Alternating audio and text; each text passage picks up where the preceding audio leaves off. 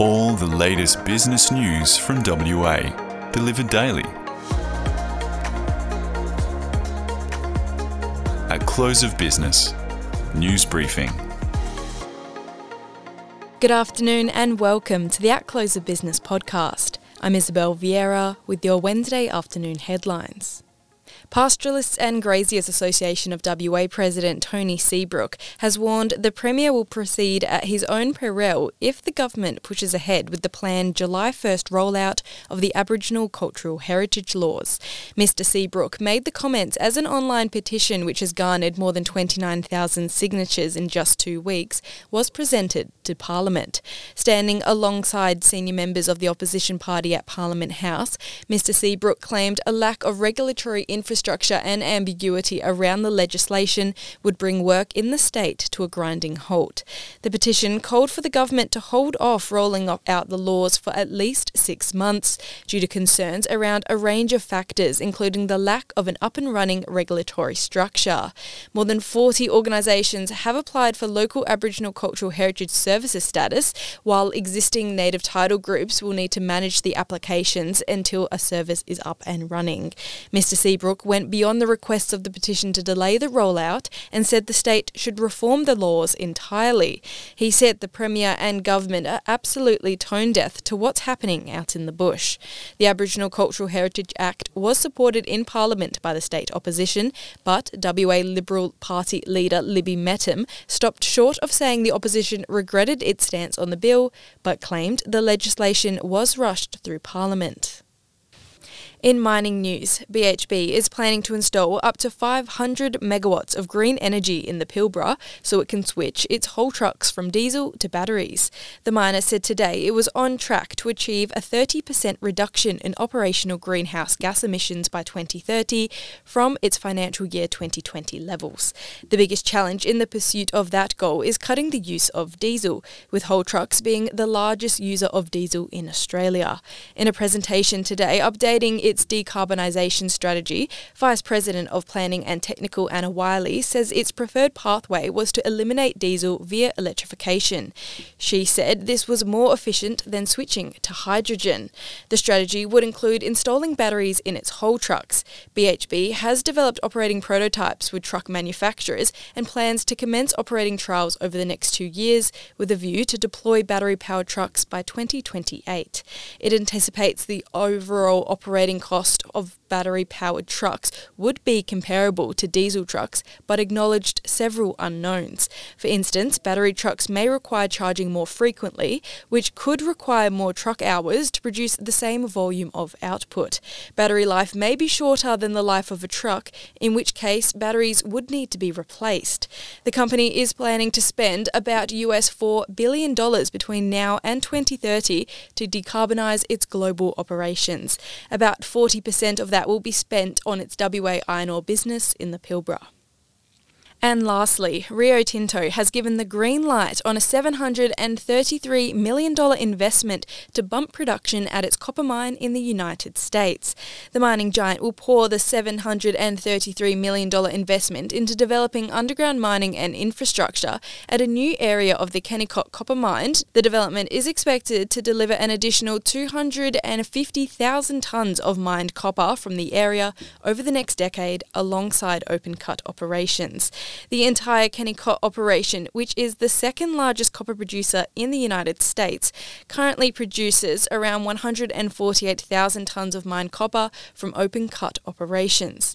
In September, Rio approved an $81 million investment to start underground mining in an area known as the Lower Commercial Skarn at the Kennecott operation, with production of that starting in February. The Lower Commercial Skarn area is expected to deliver an additional 30,000 tonnes of additional mined copper through to 2027.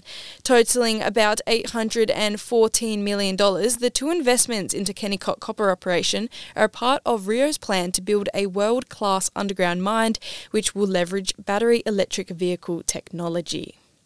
That's all from me. Up next on the podcast, journalists Jack McGinn and Simone Grogan discuss the state's relationships with trade partners, including China.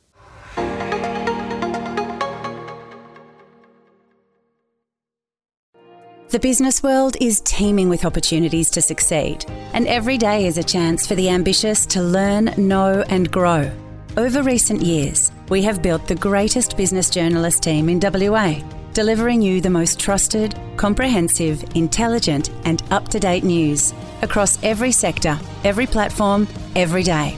No fluff, all informative stuff. At Business News, we believe progress boils down to one simple habit. That is, what you subscribe to today shapes what you will become tomorrow. Subscribe to success. Subscribe to Business News. Visit businessnews.com.au/subscribe for more information. Hello and welcome back to the At Close of Business podcast. This is Simone Grogan. I'm here with senior journalist Jack McGinn. How are you doing today, Jack? Good, thanks, Simone. How are you? Excellent. Yeah, really well, thank you. We are here to talk about your latest feature for BN Magazine, which was on Asian engagement. We run this every year, and you were tasked with handling that special feature. It was a great read. I really enjoyed it. Really wide-ranging, covered off on a lot of topics. Let's get straight into it. This article was largely centred around a event you went to that was attended by now Premier Roger Cook. You heard him speak at a Committee for Perth meeting. He gave a glimpse into his view of WA's place in the world. What did he have to say and what surprised you about it? Well, yeah, it was an interesting one because that Committee for Perth meeting, you get invited to things and you go along to them sometimes, and this was one that I went along to and wasn't really sure what to expect. At the time, Roger Cook was appearing in his capacity as Minister for State Development. Oh, of course, before it all kicked off. Before it all kicked off. In fact, I think it was a week before it kicked off. Yeah. So, I got the privilege of shaking the to-be Premier's hand and him treating me, very nicely as a journalist in the room, the only journalist in the room. Oh, there you go. Always a nice feeling. Yes.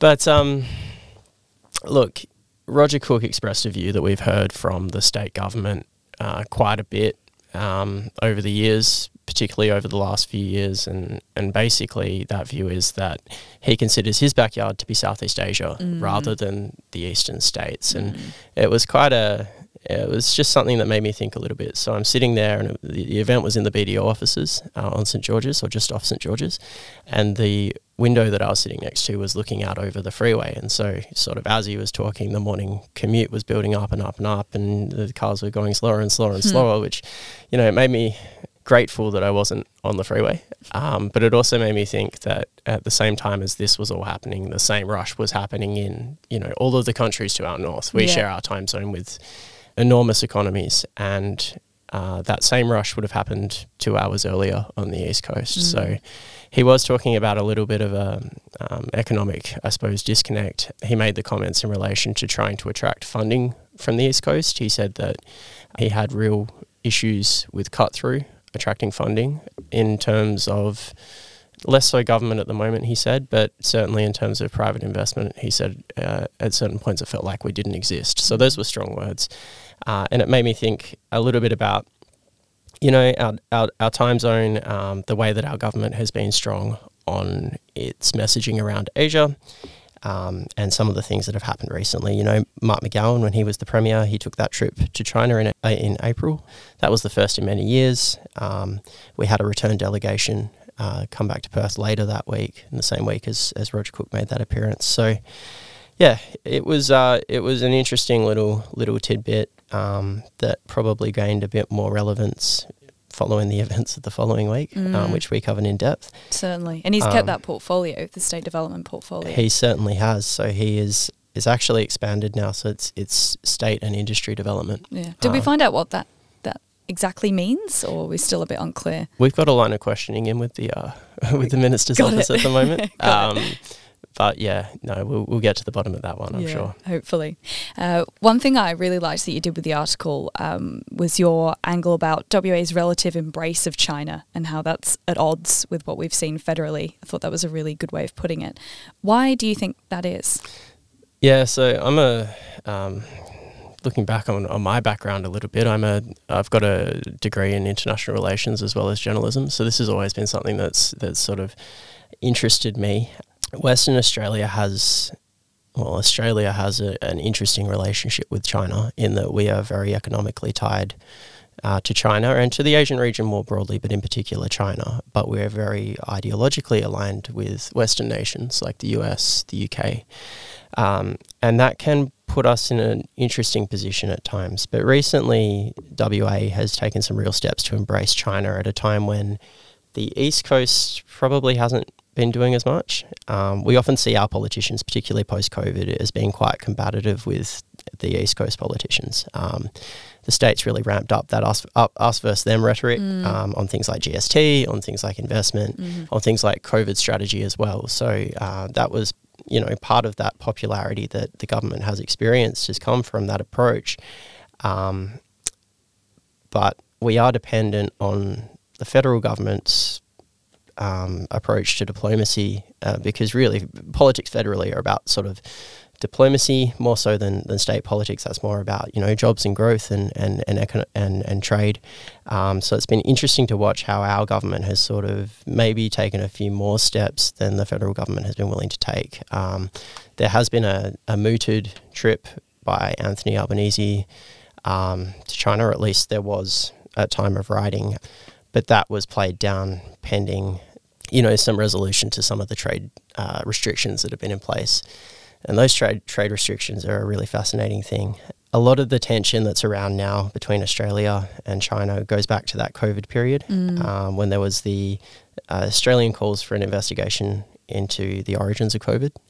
And it's remarkable, it wasn't that long ago, but there was a dossier that was handed to media in November 2020 that had a list of 14 grievances from China as a state towards Australia, and it's just fascinating stuff. It's things like banning Huawei from the rollout of 5G, foreign interference laws, the calls for the origins of the coronavirus inquiry, speaking out on South China Sea, allegations of human rights violations, cyber attacks.